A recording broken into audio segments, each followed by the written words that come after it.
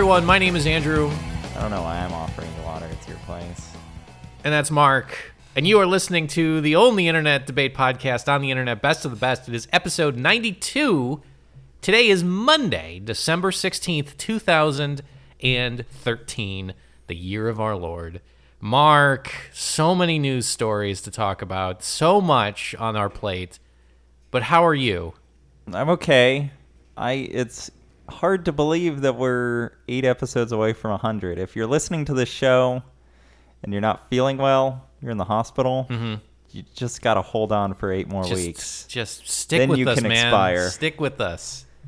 Like, it's going to be, it's star-studded. I've already started making the calls, Mark, to see, like, who we can get. We're going to bring back some of our favorite guests. Some of our favorite topics, some of our favorite prizes. I actually do have something planned for the 100th.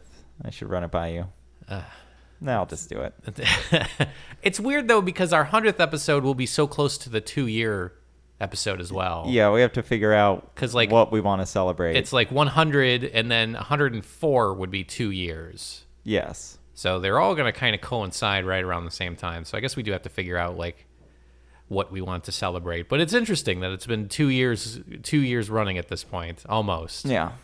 But it is beautiful outside, Mark. It's like 75 degrees right now in LA. I was walking up to the sandwich shop, and I was listening to Christmas songs, and it was 77 degrees, according to my iPhone. Did it feel a little weird to you? I was listening to a ragtime version of, like, it's beginning to look a lot like Christmas, and then, like, White Christmas, and White Lines?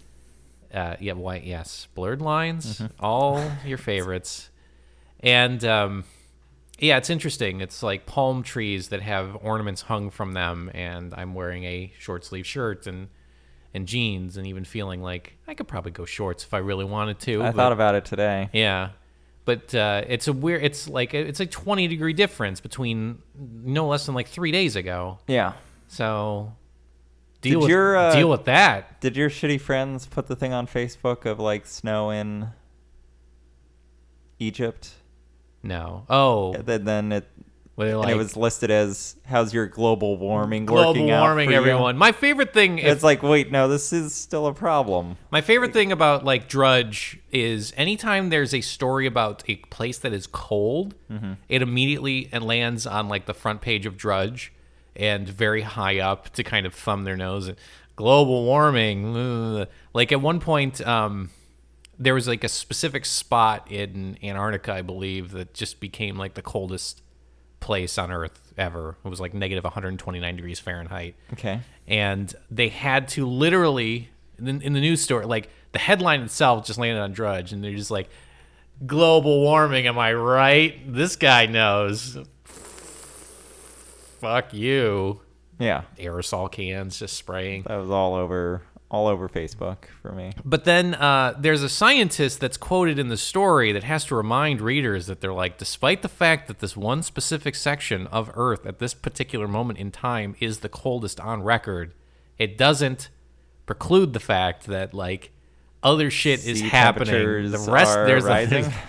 Like there are comparison photos of glaciers that are very specifically have changed in the last 80 years. To the point where we're seeing land, et cetera, et cetera, et cetera. So, So what I'm trying to say is, Mark, global warming. Am I right? This fucking thing. What else is in the newspaper? Let me see another headline. Mark, but I have a bigger headline for you, okay? We've been doing this for 2 years. Almost. But I have news regarding the end of an era. The end of an era. Turn the clock back to Halloween, 2010, when a fresh-faced Andrew Krukowski drives to Marina Del Rey, looking a little moppish, a little shaggy, enters into his local Supercuts, talks with all the friendly staff there. Renovations had not occurred to the area, so it was still a bit seedy. Yeah, kind of run down. There was no Yogurtland. No pizza place. No Radio Shack. Nope. No nice-looking CVS. There no Jerry's Chase there? Bank. Jerry's, I believe, was still there. Yeah. there was that crappy theater that I like to go to, the United Artists. But now it is not there anymore.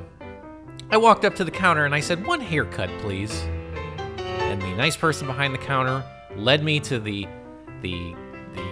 drug-addled crack den behind the building and gave me a haircut. And as I left, they said, "Oh, by the way, we're running a bit of a promotion. Here's a card. Get it stamped each time you come in. Your 13th haircut will be free." Yes. And with that card, I began a long, long odyssey to obtain a free haircut. Through so many changes in your life. So many changes. The one constant was that you had a 13th haircut. Going to get a free haircut. Yeah. Changes in jobs, changes in relationships, changes in location, changes in everything Car? in my life. Essentially, yes. Clothes? Completely different person between when I walked in in 2010. Effectively, yeah. And when I walked person. in yesterday, 2 days ago, as of this podcast posting. Saturday.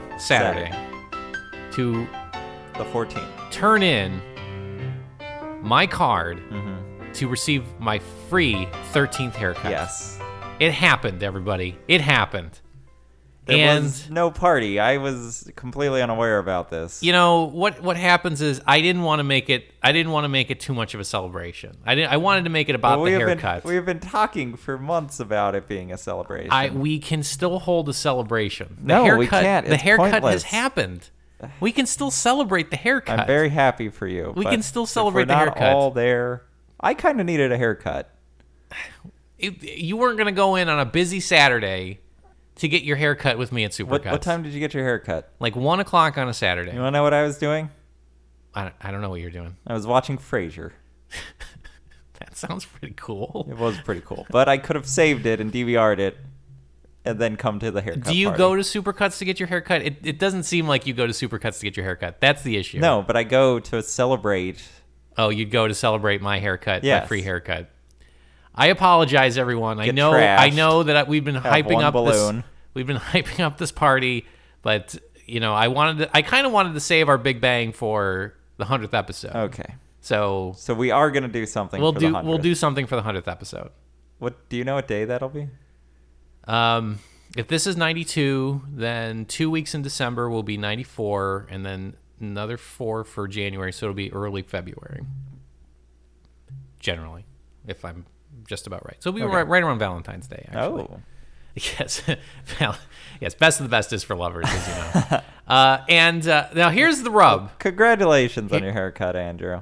Now I kind of didn't want to hold a party because I hesitate to mention this, but for some reason I was charged $4. What? I know. I don't know why. I gave him the card. I said, "This has been 3 years in the making." Yeah. Here it is. Here it is. And they said, big dumb smile on your face. Here we go. And they said, "That'll be $4." And I was like, what the fuck? I wouldn't have tipped. I did. I wouldn't have. I don't know if the $4 is, maybe it's like, maybe like the haircut only costs so much. To and match then it's inflation. Like, it's weird though. Cause like when I went in there, I've been thinking about this for a while cause I'm becoming an old cranky man. Yeah. Is when I was growing up in my early teens, like I remember, or even younger than that, I remember my parents taking me to like Bo Ricks or Fantastic Sam's, and in the window they used to have this like window cling thing that celebrated the price of the haircut, and it was originally like $8.95 and this big thing in the window, and then over the years it would be like $11.95, and then it just started to creep up year after year. A haircut at Supercuts now, $21.95. And I know people are like, "Well, fuck you. It's a haircut. Like, yeah, if you don't pay top dollar, you're gonna look like shit." No. But like, $21 seems a bit steep for a haircut, right? Like there, yes. Just like my shitty like. Use the clippers, do this, trim it up, make it look, like I don't style it or anything like that. I paid $23 at the place that I go, and I would say that it's generally a little bit nicer than Fantastic Sam's. Mm-hmm. So I feel like you're getting burned here. I guess usually I have a coupon as well. If not, oh well then. Yeah, but the coupons they offer there's only like $1 off. So you're only. Were you able to use the coupon with the free haircut? I didn't have a coupon this time. I figured this is coupon enough. Yeah. But did you say free haircut means free haircut? No, I was like I was too on cloud 9. Yeah, celebrating the fact that gave money to a homeless person. But I paid $4 for the thing, and then I tipped $4. So technically, all said and done, this free haircut cost me $8. Yeah. And then I went and bought an HDMI cord from Radio Shack. So right. But haircut check mark. Did they keep your card? Yes, Frame they it did. Or something? Shred it immediately. The weird thing is the guy in front of me, the old guy in front of me, set it to confetti. Was also very close to getting his free haircut. Oh. So I don't know how long that...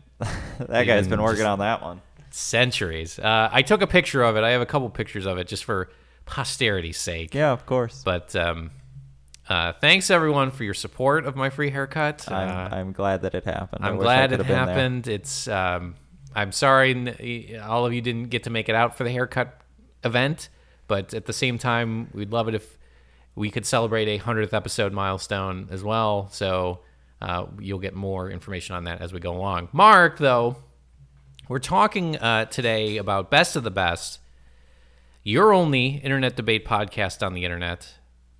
And Mark, it's a very special episode of Best of the Best because we are talking about the television event of the season. Yes, we are. The television event of the season. Mm-hmm. And that television event is Sound of Music Live. Exactly. Start featuring Carrie Underwood. Yeah. Of course, as you all know, Best of the Best, we'll have Mark and I debating 3 topics under the banner of the television event of the season. And we are frantically working towards our first to 500 victory. Mm-hmm. Mark, what is at stake? The winner of Best of the Best will receive a $25 Wendy's gift card. That's what you get for all of your efforts, for bringing it week to week. Week to week. Just really getting 500 wins under your belt. You will have the most marvelous, non-refundable $25 Wendy's gift card. It's, Sometimes I just sit. Good at most locations. Most locations. You do have to check ahead of time. Sometimes they are not franchised, and I don't think if you go to an airport, I don't think you can use them there. Or a mall, I don't think it's good there. Well, you don't want to go to the airport ones because you're losing money on it overall because they jack up the prices. Exactly. It's a fool's errand, Mark. I have often seen Wendy's commercials now and thought I should go to Wendy's, and then the thing that stops me is not my prudish, hoity-toity intellectual exclusionism. It's the fact that I think, no, I want the first time that I go to Wendy's to be because of Best of the Best, which makes me laugh to think that we're actually going to do 1,000 episodes. Like, are we even going to be alive anymore? I know I won't be, but Mark, first of all, I'll have this thing locked up in like 600, so don't sweat it. Well, don't sweat look at the scoreboard, buddy. I mean, it's. Are you looking at the same scoreboard I am? I'm looking at it right now. Do you see the same score I am? I see it, and it's looking a little lopsided, if you ask me. I think it is, yeah. And there's a secondary prize, Mark, for the winner of this episode. Yes. Do you know what it is? Yes, I do. What is it? The second prize is...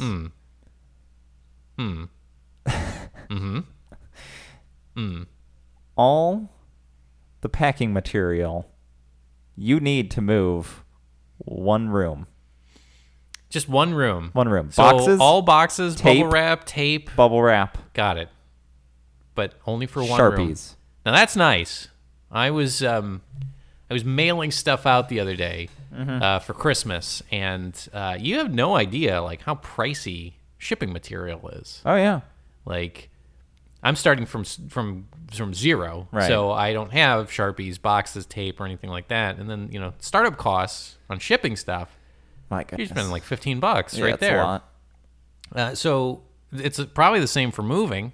I just moved recently. Yeah. I had to, go to Box City. All your favorite boxes. Box City is one of the most delightful places in LA. It's Box City. All of your box needs underneath one roof. You want Mark? Give me a kind of box you'd like. I want like a really long box. Yeah. That's about 6 inches tall. But like 5 feet long. They got it. Got it at Box City. All right, Box City. Anytime you want. Any other boxes you want? You want a coffin? That's kind of a box. They got it at Box City. They'll do it. Piano box? Box big enough to fit a piano? Box City. All your box needs. They're a great place. I've been to Box City on Pico twice, and I always walk out with a smile. Yeah, because you just got all your box needs fulfilled. I took care of it. But that's at stake for this episode of Best of the Best. Mark, we're going to start off with our customary coin flip here on Best of the Best. Mark, today I'm actually sporting a 1979 half dollar. I'm sorry, a silver dollar. Quarter dollar? No, I'm sporting a 1979 silver dollar. That's not a silver dollar. Yeah, it is. With Susan B. Anthony on the front and an eagle on the back. Are you satisfied? Mark is inspecting the silver dollar. It's like the exact size of a quarter. I know, it's weird, but it's just enough of these like lifted ridges. Could you put? I bet like a hexagon. I bet if you put that in an older washing machine, it would get the job done. I think it's just a little bit bigger than a quarter. I could be wrong though. Anyway, Mark, you're gonna go ahead and call it in the air. Here we go. Tails. It is heads. God. Susan B. Anthony showing the way. Mark, we are talking about the television event of the season, which means we are talking about, first and foremost, the best scripted live broadcast. The best scripted live broadcast. Mark, because I won the toss, I can elect to kick or receive. I'm going to receive in this first round. Mark, I love how you always try to bait me when it comes to anything about television. And I'm going to take the bait this week. All right. Because the best scripted live broadcast is, of course, USA's and, at one point, TNN's Monday Night Raw. Okay.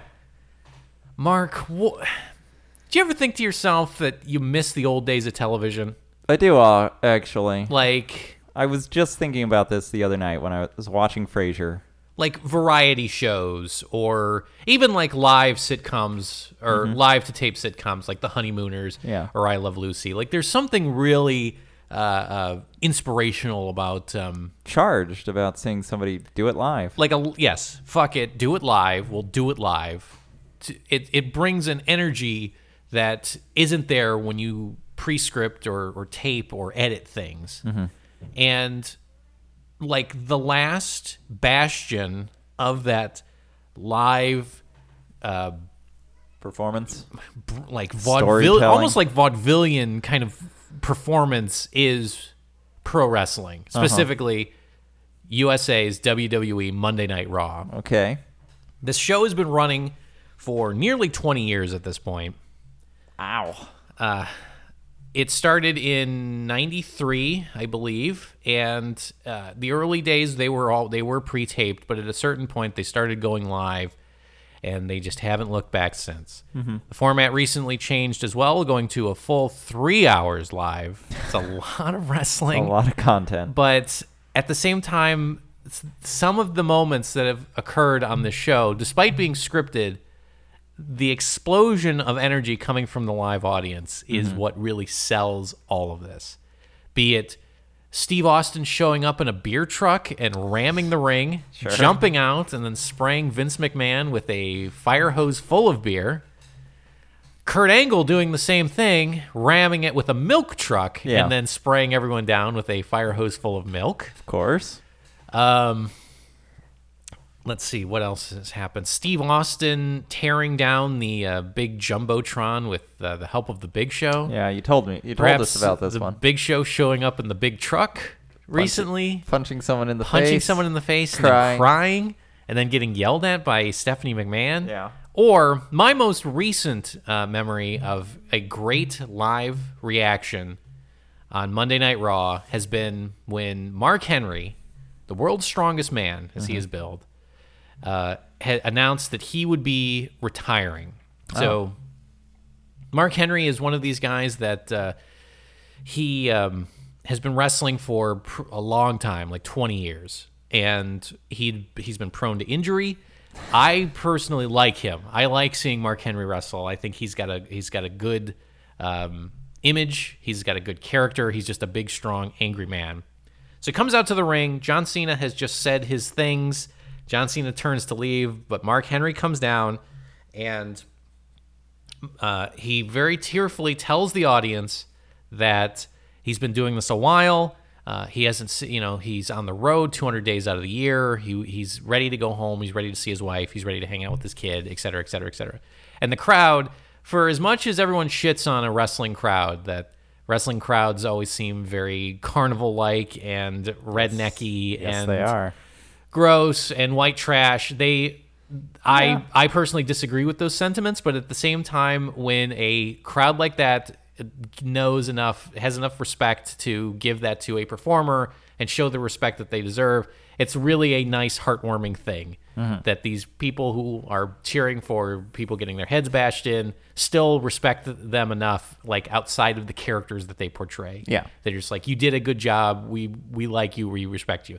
So the crowd is like cheering. And like when he says he's going to retire, like everyone boos and they start chanting one more match and they go through the whole rigmarole. Henry's crying. What are you doing as you're watching this? I was like What year was this? This was last year. Okay. Actually, it was earlier this year. I was actually like kind of concerned because on Twitter he'd been dropping hints that he was going to retire, and this seemed like this was going to be his send off. Yeah. Like the way he was kind of saying it. So he had me reeled in, hook, line, and sinker. John Cena comes in with his belt, and he's like clapping, and they shake hands, and they hug, and they do the whole thing. So you're thinking, okay, this is gonna be a nice send off. Cena's wearing his jean shorts. Cena's got his jean shorts on and his t-shirt and his like ball cap. So he gives Mark the belt to hold like kind of ceremonially because it's the only belt that Mark has never held before. He's held pretty much all the top belts except for the main one. And Mark hands it back to John Cena. And then the two of John holds Mark's hand up, and the two of them kind of walk around the ring. And then at a certain point, Mark lowers his hand, yanks John towards him, picks him up, and gives him the huge crushing body slam. Sure. And this crowd loses their mind. Like they didn't see it coming. You didn't see it coming. I didn't see it coming, and I audibly cheered at home. To my little girl Joanna, who cries when I leave home.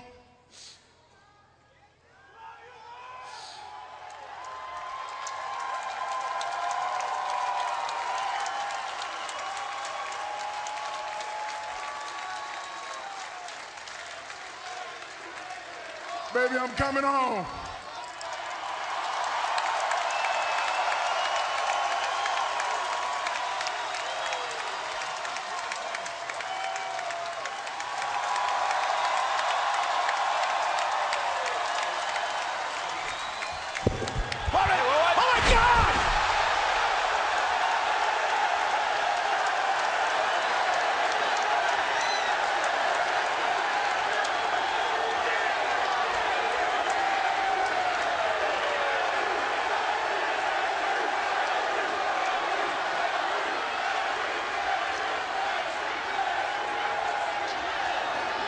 It's not easy.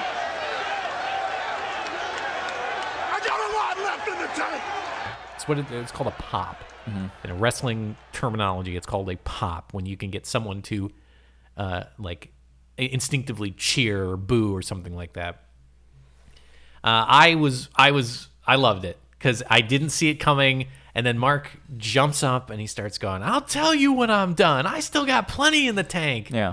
And it set up Then he coughed and coughed up blood for a solid 2.5 minutes. It's like the end of the Babe when John Goodman spits out blood when he's going up to the plate. Yeah.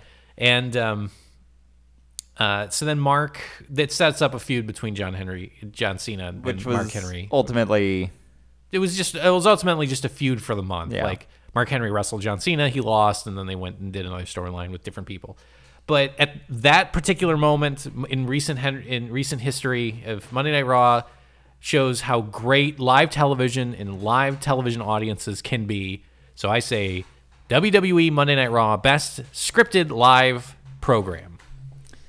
Andrew, good pick. Mm-hmm. We all know you love the wrestling. I love pro wrestling, even though it's embarrassing to see, when people. Though you shouldn't. I was wearing like a WrestleMania shirt the other day at work, and people were like, "Oh, cool shirt!" And they're like, "Do you actually watch that?" And I was like, and he shoved him. Yeah. Said, yeah, fuck off. Man. Yeah, I do. Go deal with it. Go fuck yourself. Yeah. Yeah.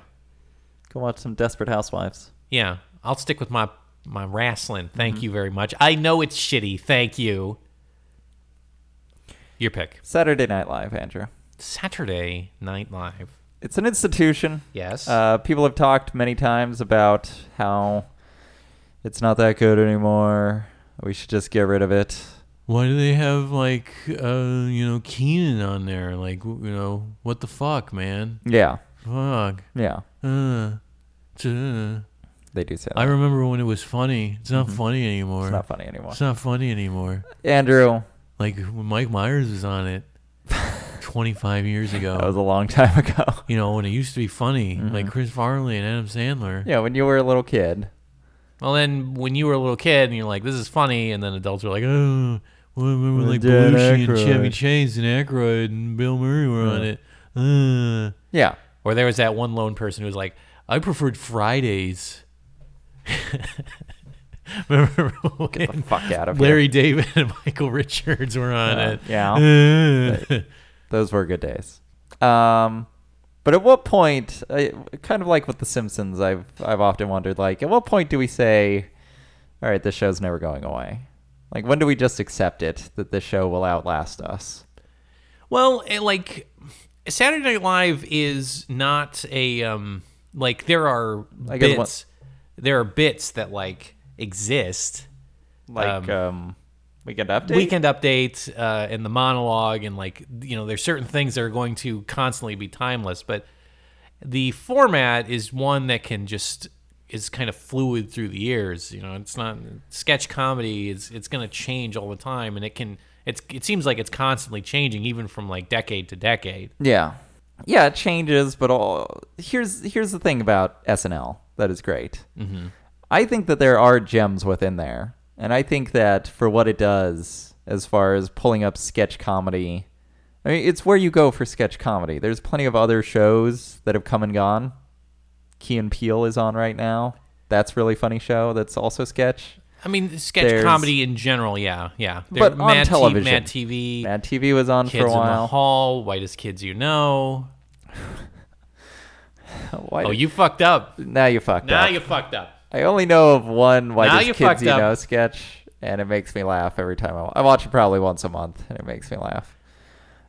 Well, even with the advent of the internet, I mean, Funny or Die and College Humor and Cracked have really Funny or Die is exploded College Humor. I think it's not that great. Well, I'm just saying those are these are also Mad TV sources. Wasn't that great either, but these are sources of sketch comedy. They had a Christmas sketch. They had a Christmas episode that was really great on Mad TV, like their second season. Mm-hmm. Do you remember it? Mm-mm. The Hibbity Hobbity Horse. I don't. This guy's. We're not talking about that. We're talking about Saturday Night Live. Mm-hmm. It has a live energy to it that you can feel. I do agree with this. And when a sketch starts to go wrong, I think now it's Keenan is the one who's taken the Will Ferrell role, where Will Ferrell would always commit to a sketch no matter what. That's why so many sketches were written for him.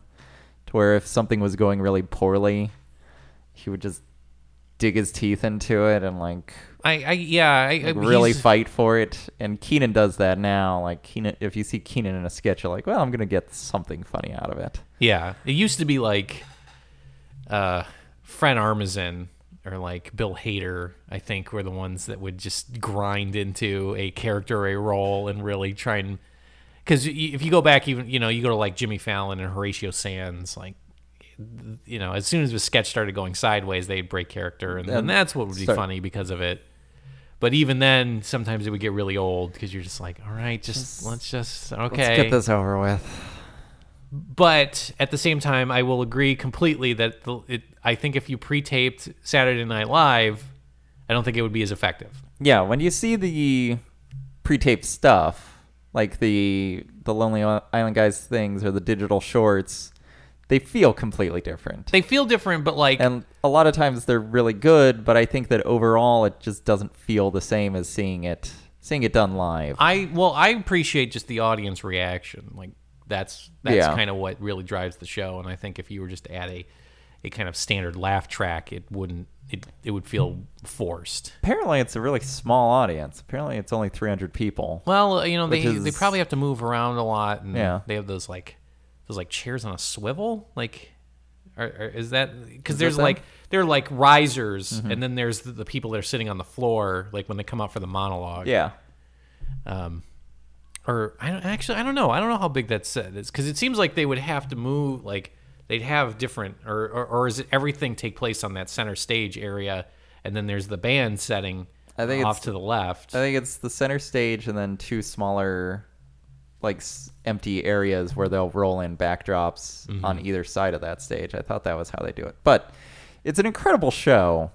Yeah. If you ever watch the behind the scenes things, A&E did a really great special about what it's like to make this show every week. Mm-hmm. How many episodes do they do a year? Probably like 30 or? No, they do. It's like 20, because they do. They usually do like 2 on, 2 off, 2 on, 2 off, and then like a standard sitcom will do like 24 episodes a year. So maybe even less than that. But I think that as far as bringing the yucks this week, the exception. I didn't think this week's episode was that good, but there's usually good jokes. There's usually good stuff in there, and it's a fine source of topical humor. And I think that the fact that it is live makes it something really special. Yeah. And I think that as remarkable as it is, the wrestling is still going strong, and that they are still producing stuff. It's silly and kind of weird and ridiculous, whereas SNL kind of spins into that by giving us more ridiculous absurdism and bad musical guests. Final arguments, Mark. While I do appreciate and really celebrate Saturday Night Live, I have to commit to my decision of saying Monday Night Raw, and I will do it by this. I will say this. Mark, Saturday Night Live does their thing 18 to 20 weeks out of the year. Yeah. Monday Night Raw, for the most part, is live and in your living room 52 weeks out of the year. They don't take a break for holidays? They do not. They will pre-tape an episode around Christmas time. Is Christmas is on a Wednesday this year, I think. Yes. But if it was a Monday, is that where that Santa Claus one came from? Yep. That was Monday is I think that Christmas. was on Christmas. I think it happened Christmas Eve. Wow. Christmas Eve was on a Monday last year. What Mark's referring to is the storyline going into that week's episode of Monday Night Raw is Santa Claus has arrived, and he is giving presents to all the fans that are in the front row. Alberto Del Rio, the Mexican aristocrat, his big entrance involves driving out in a big fancy car like a Rolls Royce. Alberto Del Rio's music hits, and he begins rolling out in his Rolls Royce, and he accidentally hits Santa with his car. Which looks a lot more like Santa walking into the Santa side of his car. kind of walks into it, does like a front flip over the hood, and then the rest of the episode involves the wrestlers backstage very concerned about Santa's well-being. And then I think they put like a bounty on Alberto Del Rio, effectively, right? Del Rio comes out and says Santa should know where I drive my car, so technically this is Santa's fault. Yeah. So John Cena says, for the honor of Santa, I'm going to wrestle you in a match. I'm going to beat you up. But I think, as I recall, the way it plays out is people talk Cena into doing it. Like, Cena just shows up, and then they kind of push it. They say, Booker T or someone is like, Cena, you need to beat the shit out of this guy for what he did. And Cena's like, I'll do it. And I'll do it for Santa. And then everyone cheers, for Santa. Yeah. And then they have a match, and then Santa miraculously is well again, and then gives Alberto Del Rio the mandible claw. Yeah. Now, we all know that Santa's finishing maneuver is the mandible claw. Always has been. Just imagine what I just explained to you. Yeah. And think it's Christmas time now. This aired on a national major cable network. Yes. Live. Basic cable. Live for the most part, to millions and millions of viewers. And then the next week, something else happened.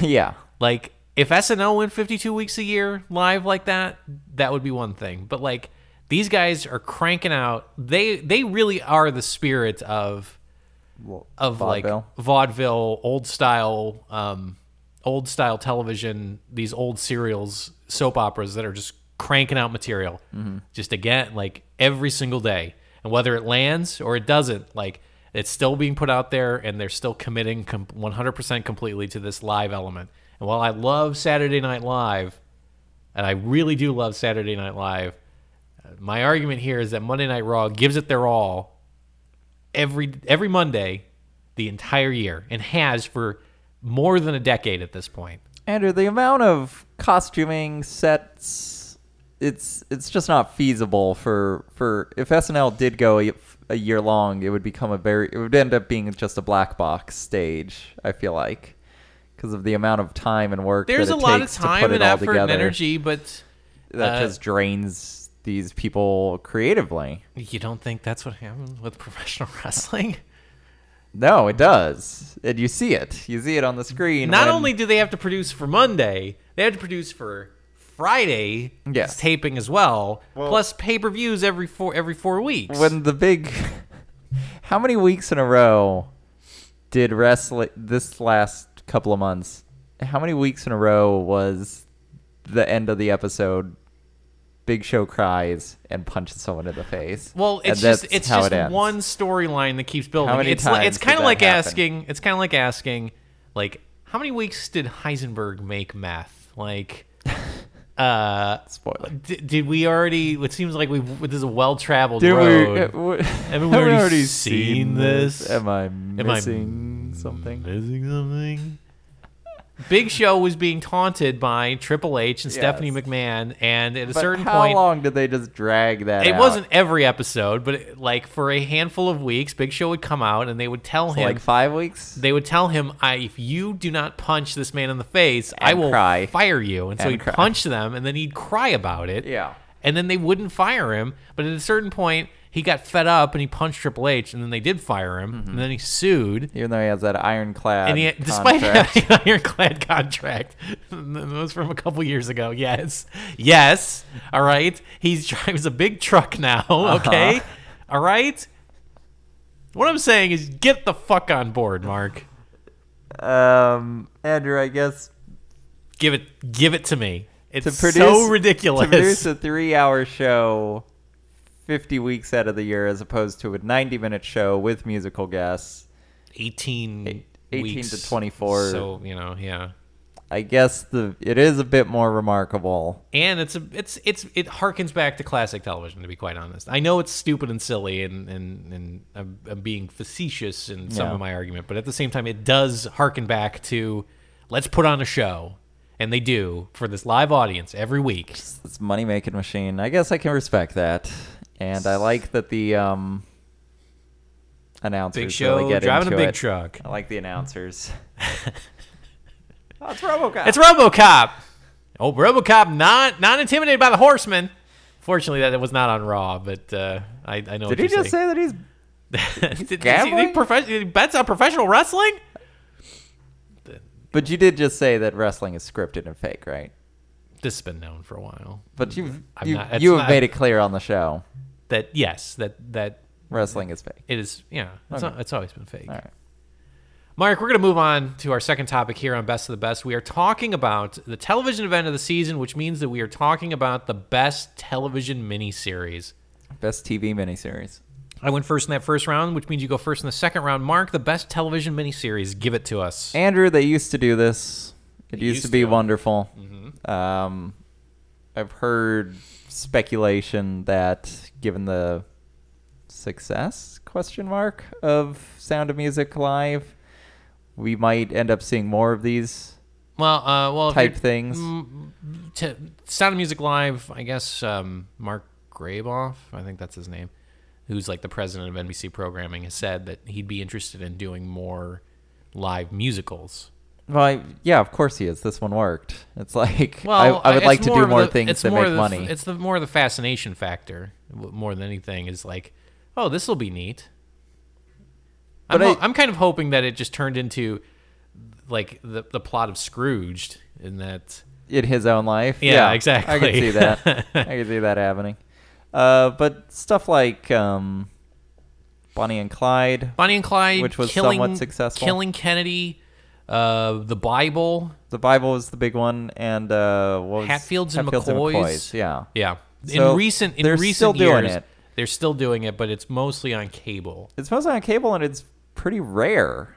Like, well, not so much. I mean, I think they've kind of stepped it up in the past couple of years. Up like 10 years ago, very much so. Yeah. I mean, you're thinking of like what used to be in the 80s, especially during sweep season, is like they would trot these things out to really pump up all their ratings. So like The Day After or well, into the 90s, they did The Stand, which was a multi-night event, and then in the 2000s, the Stephen King's Nightmares The and Shining. Dreamscapes.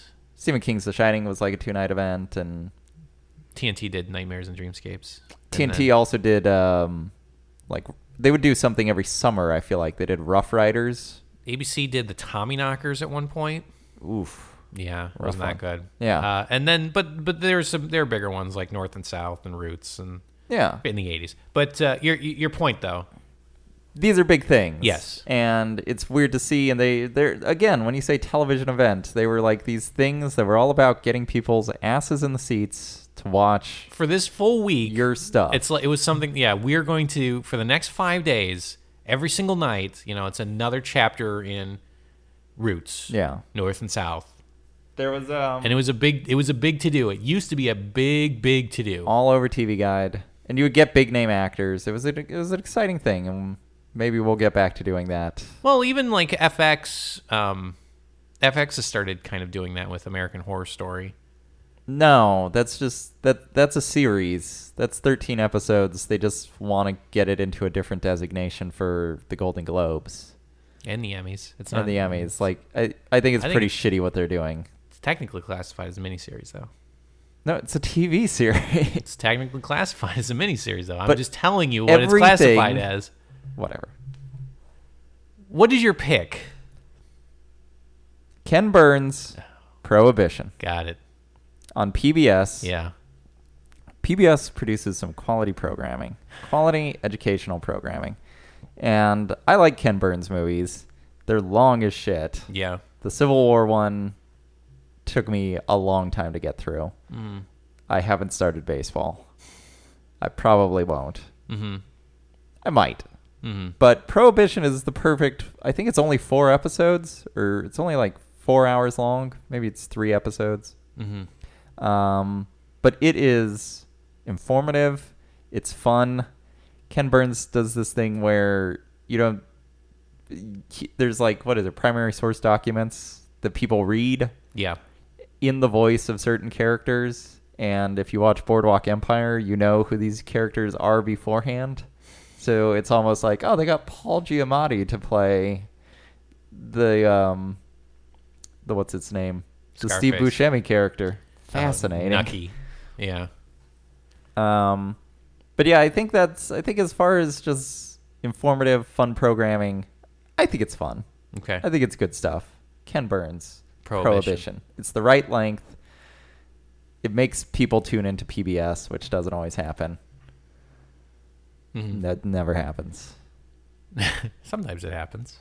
And I'll tell you when.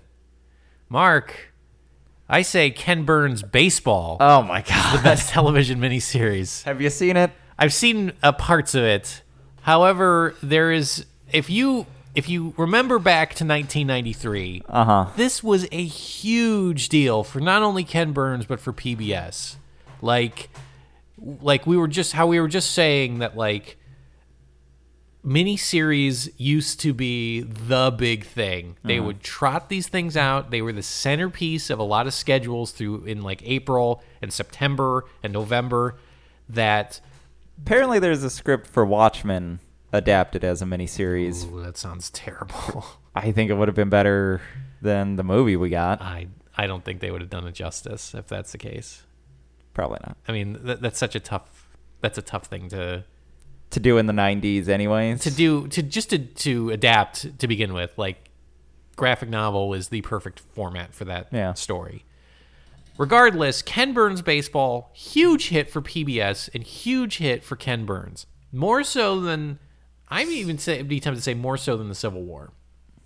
Because the Civil War was a big deal, but I remember more people talking about baseball when that aired. Baseball. Now, if you're not familiar with it, Mark was saying that Ken Burns' Prohibition is 4 episodes. Now, Ken Burns' Baseball was broken up into 9 and later 10 3-hour episodes. And each of the 9, then the 10th, each of them was considered a inning and talked about a very specific time in baseball, from the first inning, talking about the origin of the game, all the way up until the 9th inning, which discussed the future of baseball into the early 90s and very much talked about the first non-American Spaceball. Yes, the first non-American baseball team to win the World Series, which was the Toronto Blue Jays in '91, I believe, and also the first black coach to win the World Series, who was, I don't remember the gentleman's name, but he was the coach of the Toronto Blues at the time.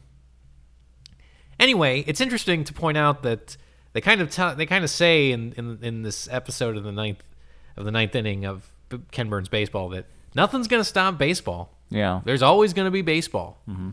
And then the year it aired, there was a baseball strike, and there was no World Series that year. Got it. And then there was later when Ken Burns was promoting, he did Prohibition, then he did like The War. It was like a specific movie that he did. I think it was The War and then Prohibition. He also put together this 10th inning to kind of talk about where baseball has been between 93 and now, and a lot of things have changed. Era. The free agent market has exploded, and then the steroids era as well. Yeah. So I say Ken Burns Baseball is the best miniseries of all time because it's something, it's so comprehensive. And it's like, if you want to know about baseball and how baseball affects Americans and hear all of the different voices involved in this sport that is primarily and has now become a little bit more international, especially with like teams in the Dominican Republic and in Cuba, and you're seeing explosion in Central America and then in Asia as well. But kind of predominantly considered an American sport, and to get all these different facets from all these different viewpoints across the entire spectrum that the sport has existed in its format that we know it now, like, it's mind-boggling to just kind of imagine how this thing was put together. Yeah. So I say Ken Burns Baseball. Andrew, final arguments. Yeah. Or counter-arguments. Are we in final arguments? Final arguments. We're in final arguments. Yeah. Andrew, final arguments. Ken Burns Baseball was a joke for its length. When I was growing up, all I knew about it was that it was long as shit and boring. And one of our favorite jokes on What about The Critic is the electric football? Electric, a bit like America. Always moving, always shaking. Wait a minute. That stupid game didn't work. Get that camera out of my face. And then he has a shotgun for some reason. It's too long. It goes too deep into the minutia, I think. And I think that that's kind of Ken Burns. That's Ken Burns' thing. I mean, the Civil War is what people the Civil War is long, celebrated for that. Yes, the Civil War is long and as in depth a look at the Civil War as you're going to get on television. And I think the same could be said about all of these things, all of his work. Yeah, that's what he's known for. But to devote so much time and have it be such an ambitious project for baseball. It's audacious, it's ostentatious, and I think it's just too much. I think it's overkill, and I think that when you finish watching Ken Burns Baseball, I imagine you go, I guess I'm glad that's over with. I completely disagree. Whereas I think. It's 30 hours, right? 30 hours. But at the same time, about this one game. It's more than just this one game. Baseball is indelibly twined, and this is kind of the point of the documentary, is indelibly twined with America. And baseball reflects America at the time, and America reflects baseball at the time. Sure. Like it's a thing. It's a piece of history that we can look at and see how we've progressed as a society. And despite the fact that it's a dumb game, like there are a lot of stories invested in this thing. It's just ridiculous to me to spend more time going into baseball than the Civil War, which is, you talk about the most important events in American history. Definitely the Civil War. Mm-hmm. Definitely or I guess not events, but like time periods in American history. But what's great about Prohibition... The Civil War was also only 8 years, not even 8 years long. Yes. How long was it? 5? Sure. Civil War is not 5 years long. About as long as if you tried to watch Ken Burns baseball. The great thing about Prohibition, Ken Burns' Prohibition, is that is also a time period that is very important to America's basically legislative process. What we think of recreational, I guess, drugs in some ways. And I just think it's all during the boom. It's just during the boom period of America. Like we were expanding so much in the 20s, and the industrial kind of fabric of America was being created at the same time that Prohibition was occurring. Correct? That's not exactly what's put forward by a lot of laws changed. Like once it was in the Constitution that you could not sell or consume alcohol, everybody was like, this is it. Nothing's ever been taken out of the Constitution. Like, this is what America is going to be from now on. And then to have that repealed a scant few years later just kind of changed everything of what we think about the U.S.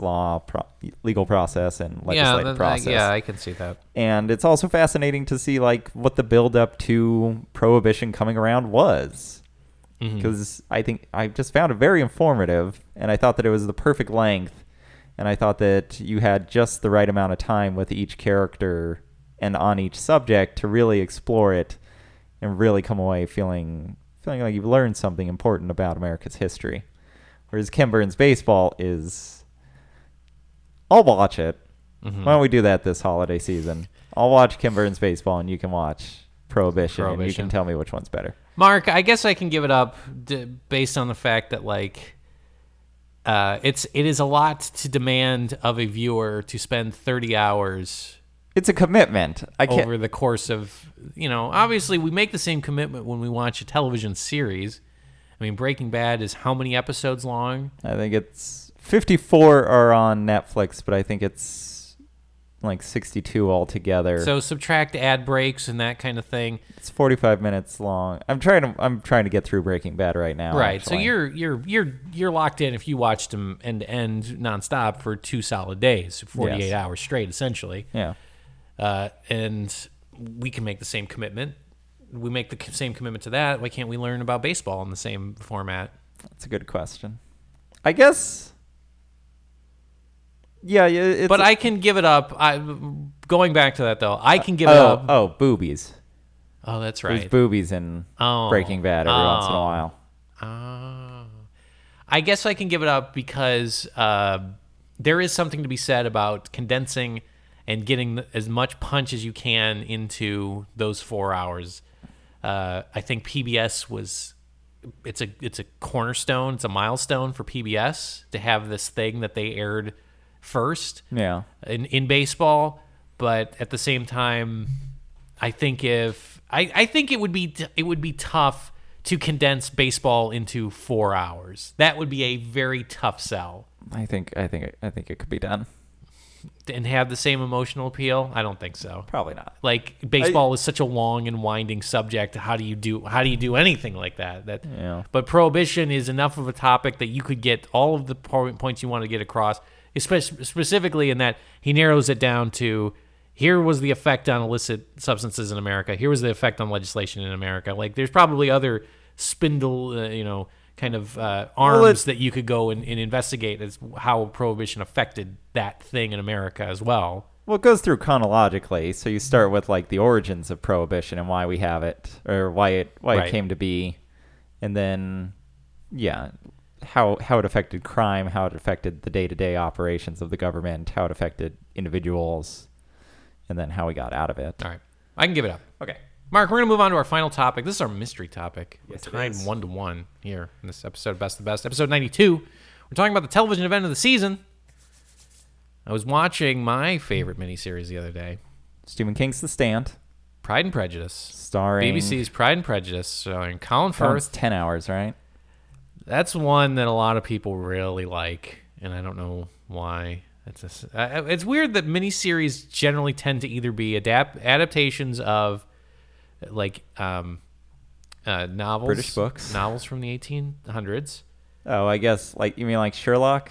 I guess that's a miniseries, right? Well, like BBC's The Sherlock. Like that's what it's called, like right? Pride and Prejudice or Jane Eyre, or it's like Wuthering Heights. Like it's a lot of Bronte. It's a lot of there's a Frankenstein, I remember. Yeah, or it's a historical adaptation. So North and South. TNT's Rough Riders. Bonnie and Clyde, Roots. From the Earth to the Moon. Usually they don't do, very rarely do they do original properties as a miniseries, right? Usually it's just going to be like a TV movie. Yeah, I mean, you could maybe count, like, what were those? They were like Perry Mason mysteries that were done as a miniseries. There would be like 4 a year, right? But they were movies. Tom Selleck is in a bunch of them. Oh, yeah. Like, do you know what I'm talking about? Oh, yeah, I like he plays like a cowboy. I watched those with my grandmother. Or like the librarian. Yeah. There's another one that's on like TNT that's like National Treasure, but it's this like librarian. Anyway, I was watching my favorite one, Stephen King's Tommyknockers on ABC. Yeah. They eat time. Yeah, and they hide under the stairs or something like that. I don't know. Tommyknockers knocking at my door. That's all I remember. But they also mentioned this in the dialogue. They said, "Oh my God, it's the Tommyknockers." And then like the Tommyknocker came in, and I was like, "Oh God, what kind of monster is it going to be?" And it's just a dude in a suit. Mm-hmm. And then he said that he had this to say. He said, "That's right, I'm the Tommyknocker, and also best mid-season finale." And then we went to commercial, and right? I went to commercial, and I was like, "This isn't really going to drive me to the commercial." So I went and watched a episode of Pawn Stars. I don't know. Anyway, best mid-season finale is our final topic here on Best of the Best. Mark, go ahead and call in the air. Here we go. Tails? Tails. It is Tails. Sonic and Tails Adventures? Sonic and Tails. Miles per hour. Miles per hour. That's his name. Tails. Miles per hour. Get it? I thought his name was Tails. His name is Tails. It's a nickname. His real name is Miles per hour. True story. Mark, kick or receive? Receive. I'm ready. Best mid-season finale. And what we mean by this, to preface this, is there's your season finale, which generally happens in April or May. Yeah. But a lot of shows now have started breaking their episodes over the course of a few months in the fall and a few months in the spring. So generally around December, when they break the seasons, they will do something called the mid-season finale. So after like 7 episodes, they'll take a break and then come back in March or April and then have their season finale in May. Mm-hmm. So that's what we mean. Best mid-season finale, Mark. Andrew, my pick for best mid-season finale is the only one I know of, or that I've seen, really. And that is this season's Walking Dead. That was a good zombie impersonation you did. Andrew doesn't like zombies. Just such a boring, like, element, character, thing. We get it, all right? I got problems too, all right? You want brains. We all want things. We all want brains. We all want things. Like, all right, I'm dead and I'm walking. Mm-hmm, mm-hmm. All right, we get it. Now, Dracula's. Dracula's. That's the way to go. That's what we're talking. Or Sexy Frankenstein. Sexy Frankenstein's getting jobs. Now you're on to something. Yeah. Okay, no. So the mid-season finale of this season's of Walking Dead. Walking Dead. Now, why? Walking Dead isn't a great show. Wouldn't even say it's a good show. I wouldn't say that I've seen any episode more than once. Yeah. But I think I've talked about this on the show before. I've certainly talked about it a lot in my personal life. Boy, howdy. I like genre television. I like shows like American Horror Story and Hell on Wheels and The Walking Dead. Low Winter Sun. Low Winter Sun is not genre television. The Killing. Oh, I like The Killing. But I like shows like that because they're kind of the only game in town. There aren't any other Westerns on television. I guess right. What was that one FX show that was on for like a day? It was about like trains. What was that? It was on after. I think that's Hell on Wheels. Oh, is it? Oh, that's you're right. You're right. That's It's Hell on. AMC. You're right. Hell on Wheels. I'm thinking of Sons of Anarchy. And it's Sons of Anarchy. No, I know. It seems like Sons of Anarchy should have the title Hell on Wheels. Yeah. That's right. what gets me confused. Yeah. But Hell on Wheels isn't a good show either. I don't own a television, Mark. Okay. Yes, you do. You own two. Oh God. They're multiplying. What I like about, anyways, I like The Walking Dead because I think it's fun to watch this spooky show late at night. Spooky. And the way that the thing that everybody has always been like up Walking Dead's ass about is that if you meet a character early on in like an episode or early on in the season, and they're really close to one of the main characters, good news. They're going to die. Yeah. Because they're not going to kill the main characters. Game of Thrones did? Yes. Spoiler. But on Walking Dead. People want Walking Dead to be more like Game of Thrones or more like the comic book. And the thing about the comic book is it has more of a rotating cast. Mm-hmm. Almost like a soap opera even, to where like people... You like that character? He's dead now. Guess what? We're going to draw another character. Yeah, we got another one right here. Yeah, look at all these character models we got. So many. I'm ready to use them. So people want it to be more like that. And this mid-season finale, I guess it's spoilers, whatever. You people don't care. You don't watch it. I certainly don't. They killed... They walked all over those dead. Yes. Those dead... Boy, they were trotting. This mid-season finale was fun because we had this build-up to the return of the governor, who was the principal antagonist from last season. Mm-hmm. And so he's like coming back, and he's going to kick some ass, and we're going to have some real action, human-on-human fighting, and then some zombies show up, and you're like, finally, this will be fun. This will be hot. And for me, I was like kind of pissed off. I was like, we're just bringing back the governor as like the antagonist. Like, this is kind of lame. Yeah, keeping you under 35 miles an hour. And then they kill him. The governor dies. They kill the antagonist. Yeah. They're like, fuck it. Who kills it? The zombies? Do they walk all over him? They shoot him? No. Piano falls on him? Yeah, pretty much. Chokes on a saltine? No. Our samurai character stabs him in the chest. Mm-hmm. And then he gets shot in the head. And then GoldenEye falls on top of him. For zombies, governor? No, for me. What were we watching where it actually... Oh, Thor. Thor the Dark World has the GoldenEye ending. Yeah. Where you think the bad guy's falls dead. On him. But, so they do that. For Asgard. And then they kill, like, one of the characters' kids. One of the characters' babies gets killed. And now, Mark, hold on a second. As a mother, I could not be more appalled with this turn in the story. Okay, you don't know that the baby died. In fact, it wouldn't surprise me if when we came back, it doesn't matter, Mark. As a mother, hang on. As a mother, it wouldn't surprise horrified. me if when we come back next week or in a couple of months, somebody's just walking around and then they turn around and they're holding the baby. And they're like, "No, I got the baby on my way out." All that blood in the crib was something else. That fruit cocktail? No, it's cran apple. Cran apple. Can you talk to these people? I can't. So you say, what? I guess then to cut to the quick. Why? Why this specifically? Because it was so surprising. Because it was. Why? It actually. Why? It was one of the few episodes that actually delivered. Okay. And if it was. I say the thing about the baby probably being alive because it is only a mid-season finale. But for the time being, I can still think maybe they did kill it. Maybe they actually did do something. Yes, Mother, because I don't know if I can watch this show. I just can't even think of it. I just can't even think of it, Mark. It delivered in a way. If something happened to my baby and a somebody zombie spilled cran apple all over his crib, yeah, you'd be mortified. Just absolutely appalled. So I like that it was able to finally be the TV show that I've been waiting for it to be. For like 5 years 4 years now. 5 years, probably. Okay.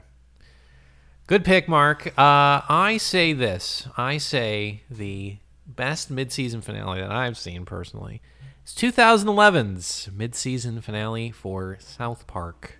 South Park. In an episode entitled You're Getting Older. Okay. Now, at this point, South Park in 2011 has been on since, oh boy, I think it premiered in 96, I want to say. So, do the math. Clinton White House. 15 years at this point, at that point. Yeah. Anyway, this episode revolves around Stan. Stan has really, it's Stan's 10th birthday, and for some reason, this real big haze of cynicism has kind of washed over Stan, where he sees like a trailer for an Adam Sandler movie, and he can't get over the fact that it looks like shit. Like the rest of the boys are very excited about it, but he just when he sees it on screen, all he hears is like, it's just shit. Like he starts hearing shit. What the rest of us see when we see an Adam Sandler trailer. Then this starts happening more and more, where he like turns on the radio, and instead of like hearing music, all he hears is like fart noises. And like when he sees people, they look like actual turds. Yeah. And and he's really despondent about it because he can't muster up the ability to like anything, because he just feels burnt out and everything just fucking sucks. And that's the whole drive of the episode. And then it ends with his parents getting divorced. That like the B plot is Randy has decided to start singing in a band at the bowling alley with somebody named Steamy Nicks. Okay. And he is not very good, and it drives a wedge between him and his wife Sharon, and she feels like his harebrained schemes have grated on her too long, and so she decides to divorce him. So the episode ends with them like packing up and moving into separate houses, and Stan has still not gotten over this funk of cynicism, and the rest of his friends really don't like to hang out with him anymore because he's so fucking cynical and down on everything. Yeah. And this is all being backed by Landslide by Fleetwood Mac in this montage that we're seeing. And then the episode just ends. Like, no resolve, no conclusion. You kind of expect everything to go back to the way it was. It just ends. And the reason I say it's the best mid-season finale is because it spurred a lot of talk about the show and wondering, like, what the hell did I just see? Yeah. Like, felt very odd. Well, weren't they just saying get off our asses? The thing is a lot of people felt that this was some kind of message regarding like their feeling towards South Park, that they had been doing this for so long and been so chained to making the show that they just didn't feel it anymore. Like it's all mediocre and it's all crap, and they're just kind of churning this out, and they don't like what they're doing. And Trey and Matt have gone on record saying, no, we really like working on the show, and this was just a story that we told. But like a lot of people even imagine like this was a series finale, that they just like that they felt like this was the coup d'etat, but this was like the send off. This was the swan song. This was the coup d'etat to coup d'etat. They were invading the 10:30 slot. So I don't know. It's an interesting watch. I always like it when shows, especially comedy shows, do something unexpected. And not often, like when with like MASH, where it was doing it like every week. And I thought this was a comedy show. Having not seen it though, they kind of go ahead. Having not seen it though, the message I got was like, our fans grow up and start hating our show. No, that's just the way it is. I don't think that's the message that they're sending. It's just like Stan is unbearable in that he like is so cynical regarding anything in pop culture, that like everything now sucks. Everything. And he goes to like a doctor who diagnoses him as being an asshole. Mm-hmm. Then like there's a the second episode, the series, the mid-season, where they picked up, kind of resets everything. Where Stan is still a cynical asshole, but he starts medicating himself with like Jameson to get over the fact that everything kind of sucks. And meanwhile, Cartman mishears the phrase Asperger's is being ass burgers, and so he starts selling burgers that he puts in his butt. Like it kind of goes back to typical South Park, but for this little shining moment, it definitely raised a lot of questions and did something that was kind of unexpected in a season, in a show that had been on at that point for 15 years. So I always appreciate it when shows can do something that's kind of a little bit outside the norm, outside the kind of their spectrum of like topics to talk about. But and the fact that it was a mid-season finale only left it lingering with you longer. Well, Andrew, you want to talk about going outside of the norm. How about going from a show that kind of sucks to a show that's still kind of sucks? Kind of okay, I guess. For like 60 minutes. For that brief shining moment. Yeah. Final arguments, Mark. Knowing what we just saw, or what you saw in that mid-season finale of The Walking Dead, do you think that creative spark is going to carry through when the show picks back up in April or so? No, probably not. So that's my big thing, is South Park is still a solid show. Yeah. Despite the fact that a lot of people poo-poo it, just like in this episode, it's been on for so long. I think the show is better now than it's ever been. That like, well, if it's so good, why can't they make their deadline? Because they had a power outage. Like this most recent arc involved a really funny Game of Thrones parody that they did, where they talked about like the console wars between the Xbox One and the PS4, but at the same time still hit on a lot of funny things involving Game of Thrones. So like, there's a lot of funny stuff that you don't watch Game of Thrones. I still understood like what the whole because like the whole point of the show is that the boys want to get into the mall early because they have these crazy Black Friday sales that are going to be happening. And so the Black Friday at the mall is like the Black Gate and or the North Wall. And Randy is kind of like the North Wall watch. And the boys have set up this plan to get in there and get these great deals, but then these two factions like separate. And so Cartman is constantly scheming, and he like, anytime he's scheming, he goes on a walk with one of the boys in this garden. Yeah. And it's very much, I've seen enough of the show to know where at King's Landing. And there's a guy that owns the garden that constantly yells at Cartman to get the fuck out of his garden.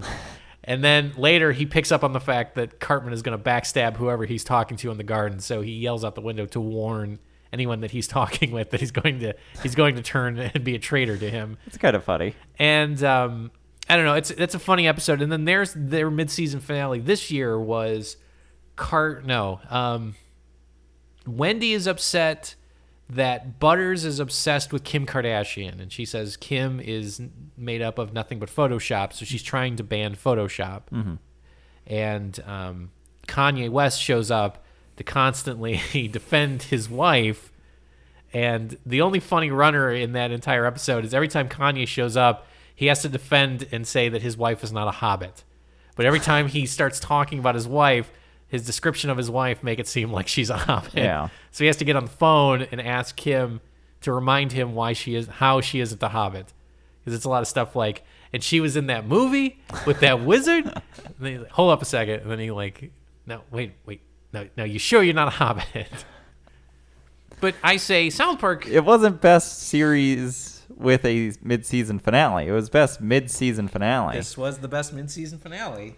Well, I guess I can't argue with that. Andrew, that means you get the point for this week. Yes! USA!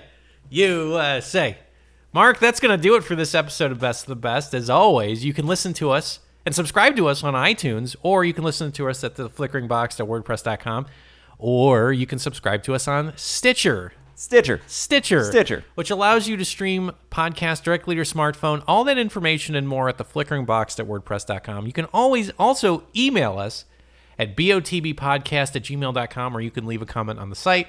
We'll read it on the air. And if you're feeling very generous, it goes a long way if you could give us a good, solid review on iTunes, leave a message, do whatever you need to do. Or a sawbuck. That's pretty generous. If you just want to drop one in the till, you can always do that. We love the fans. We love that you listen, and we would love to hear of more people listening. So give us a good review. Why not? Talk to people. Sure. Spread the word. Come to the 100th episode party, et cetera, et cetera. Which we're going to have. Mark. And we'll tell you about it. Yeah, it's going to be great. We're going to have mini pizzas. Now, we might have to do our 100th episode party a little bit early. I have December 25th open. Andrew, how's that look for you? Yeah, I could probably do that. So maybe, we're just looking at our calendars. If you guys want to show up, if you got other stuff, like don't sweat it. I guess I get it. But we're just letting you know. It's a good 2 weeks ahead of time. Yeah. Mark, anything else? No. Are you sure? Are you sure? Yes. All right, then. All right. We'll see you next time. So long. Suckers.